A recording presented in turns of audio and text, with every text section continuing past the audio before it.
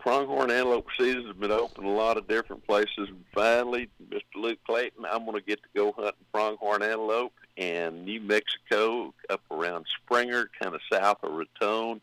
I'm as excited as I can be, but I'll have to tell you, just right before I'll leave for that trip, I will be spending some time on my place. These bucks where I live, the whitetail bucks, they're about to start rubbing their antlers. They're fully grown, and some places it'll be a little bit later, but there's some other places around where, it's going to start time to be, won't be long before we start looking for scrapes, but particularly right now, we'll start looking for some rubs. Well, I tell you what, yeah, we've got a lot to talk about, but first, I want to make a request. When you get back, I would like to have a chunk, not all of it, but a chunk of that antelope backstrap. All you got to do is freeze it, stick it in one of them coolers, and next time we're together up in East Texas, I want you to bring that, because I've eaten antelope maybe twice in my life, and it's been a long time. I want to try some more of it. So that's a request there, Luke, I got a feeling that is going to happen. The beauty of it is we're kind of led this thing kind of toward whitetail, but, with the pronghorn, where we're hunting in New Mexico, that rut doesn't occur for probably another 3 weeks or so. So yeah, those bucks, they're kind of like goats in some ways. They're not related to goats other than they're 4 feet and have true horn kind of thing, but at the same time, they will pee on their heads and all that kind of thing, so that it smell very aromatic, I guess, to the does that are out there. But so these these antelope, when we take these antelope, they're not yet into the rut, so they shouldn't be tainted by that kind of thing going on. So I can tell you from past experiences of hunting up in that part of the country that those antelope we're going to be hunting, they've had tremendous rains up there too, I must add, and so they've had green grass and green weeds all summer long.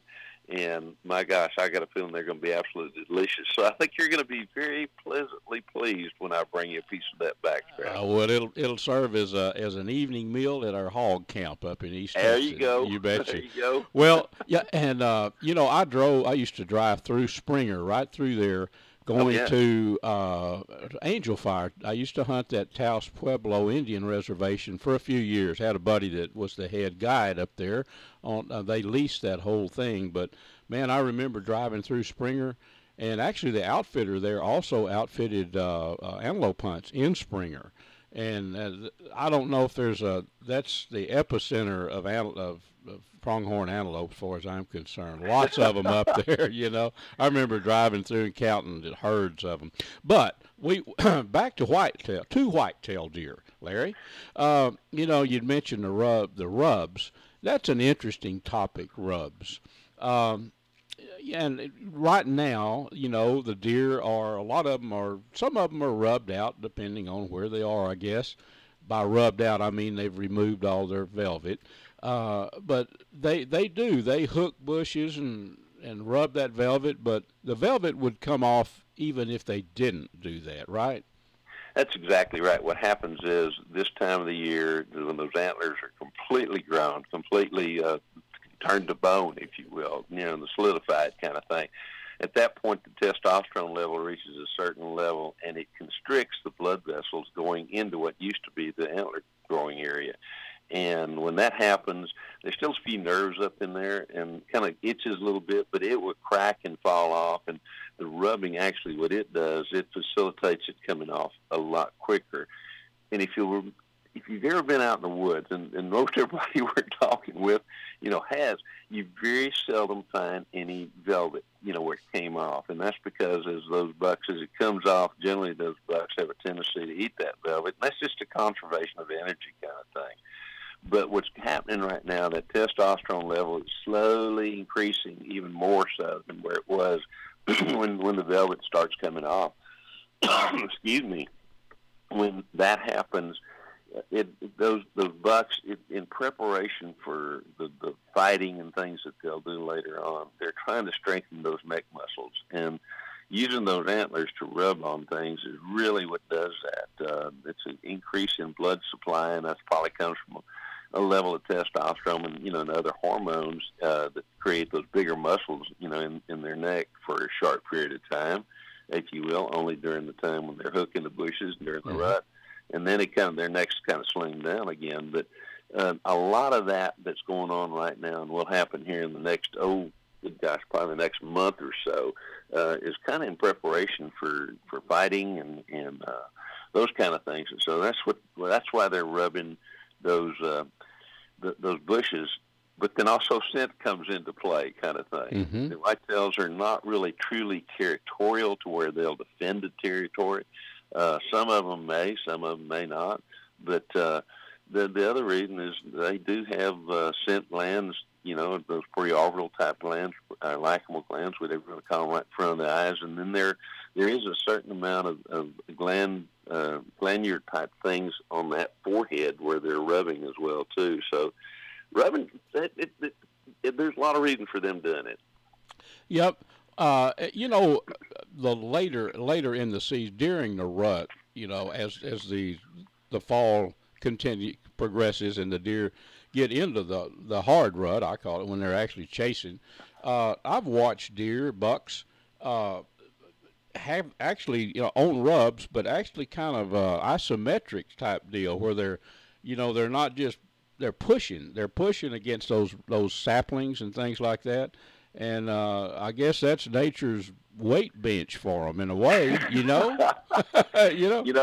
You're exactly right. There's a lot of that goes on, and you mentioned there are all kinds of rubs. To me, it's kind of like some other things. They're either active or inactive. Yeah. When you get right down to it.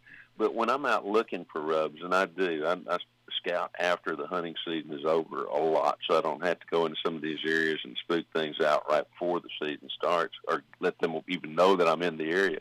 But I'm always looking for trees that are anywhere from 2 to about 6-8 inches in diameter, and that have shown signs of having been rubbed in the past, where there's a rub area all the way to the trunk itself, and then you can see where the bark has tried to heal, itself again, and where those kind of rubs, those to me indicate that there have been bucks in that area for a long time. And also, a lot of times, some of those bucks, again, they're very individual, just like humans are, but some of those bucks will return to those same rubs year after year after year. To me, when I find those places that have been rubbed in the past and rubbed right now, that's an area that I want to spend some time in hunting. You bet. For many, I say many, probably 6 or 8 years, we had an international paper company lease up in Marion County, yes, northeast Texas, north of Jefferson, up around Lindale. Yes, we'll get it right. Up around there, and so I watched the deer year to year, and that was back. Oh gosh, this has been 25 years ago, but it was a deer boon. I mean, there were lots of deer. Cass County, Marion County, there were too many deer, honestly. But you could watch. I learned that 640 acres so well that I could go back ridge lines. There was a big draw, and then there was obviously a ridge line that went around it, and a pine plantation out in the middle, hardwoods along the top of that ridge. Every year, I mean, you could set your watch to it. I could go out there and show you the new the rub line, and those bucks would definitely, no doubt about it, they would work that ridge line. Don't know why they like to do that, but after about 80 years of hunting deer, I wonder why. They do. I know that. You've seen that a million times, but they do like ridge lines, don't they? For some reason.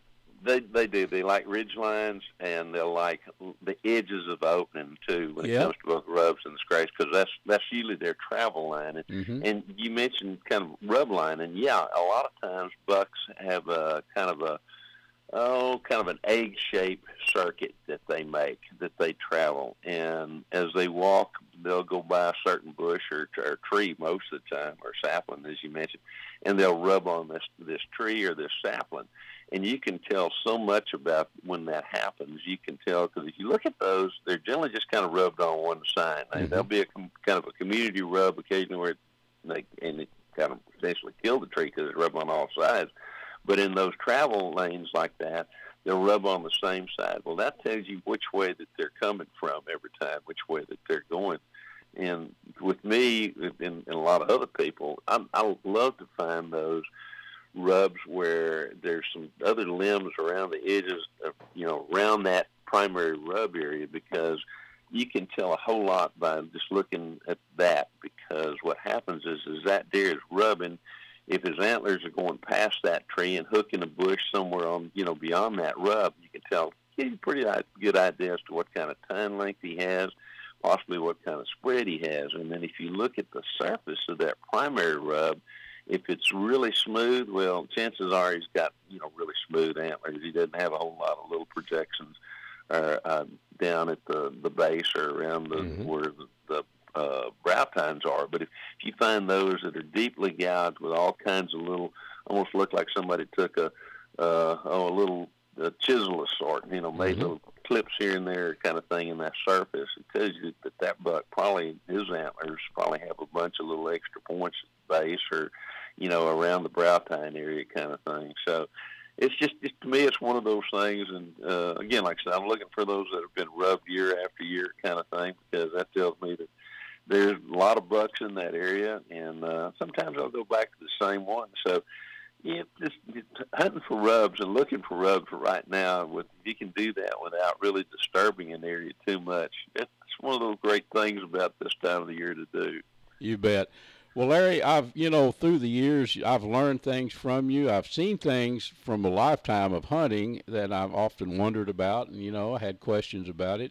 You'd be surprised at the number of those questions that have been answered by you just kicking around in the woods with you and hunting through the years, folks, it's pretty cool to have some information from Mr. Whitetail here. I mean, really.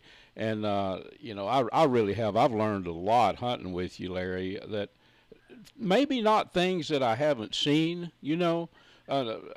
after witnessing a lifetime of deer hunting, but having questions, why? Why did the deer do this or that? Folks, I've learned a lot from Larry. Larry, it's about time for us to kick the coals on our campfire, I think, today, but we're going to be back with everyone with some deer hunting talk or hogs or something fun next week, aren't we? Absolutely. I'm already looking forward to it, Luke.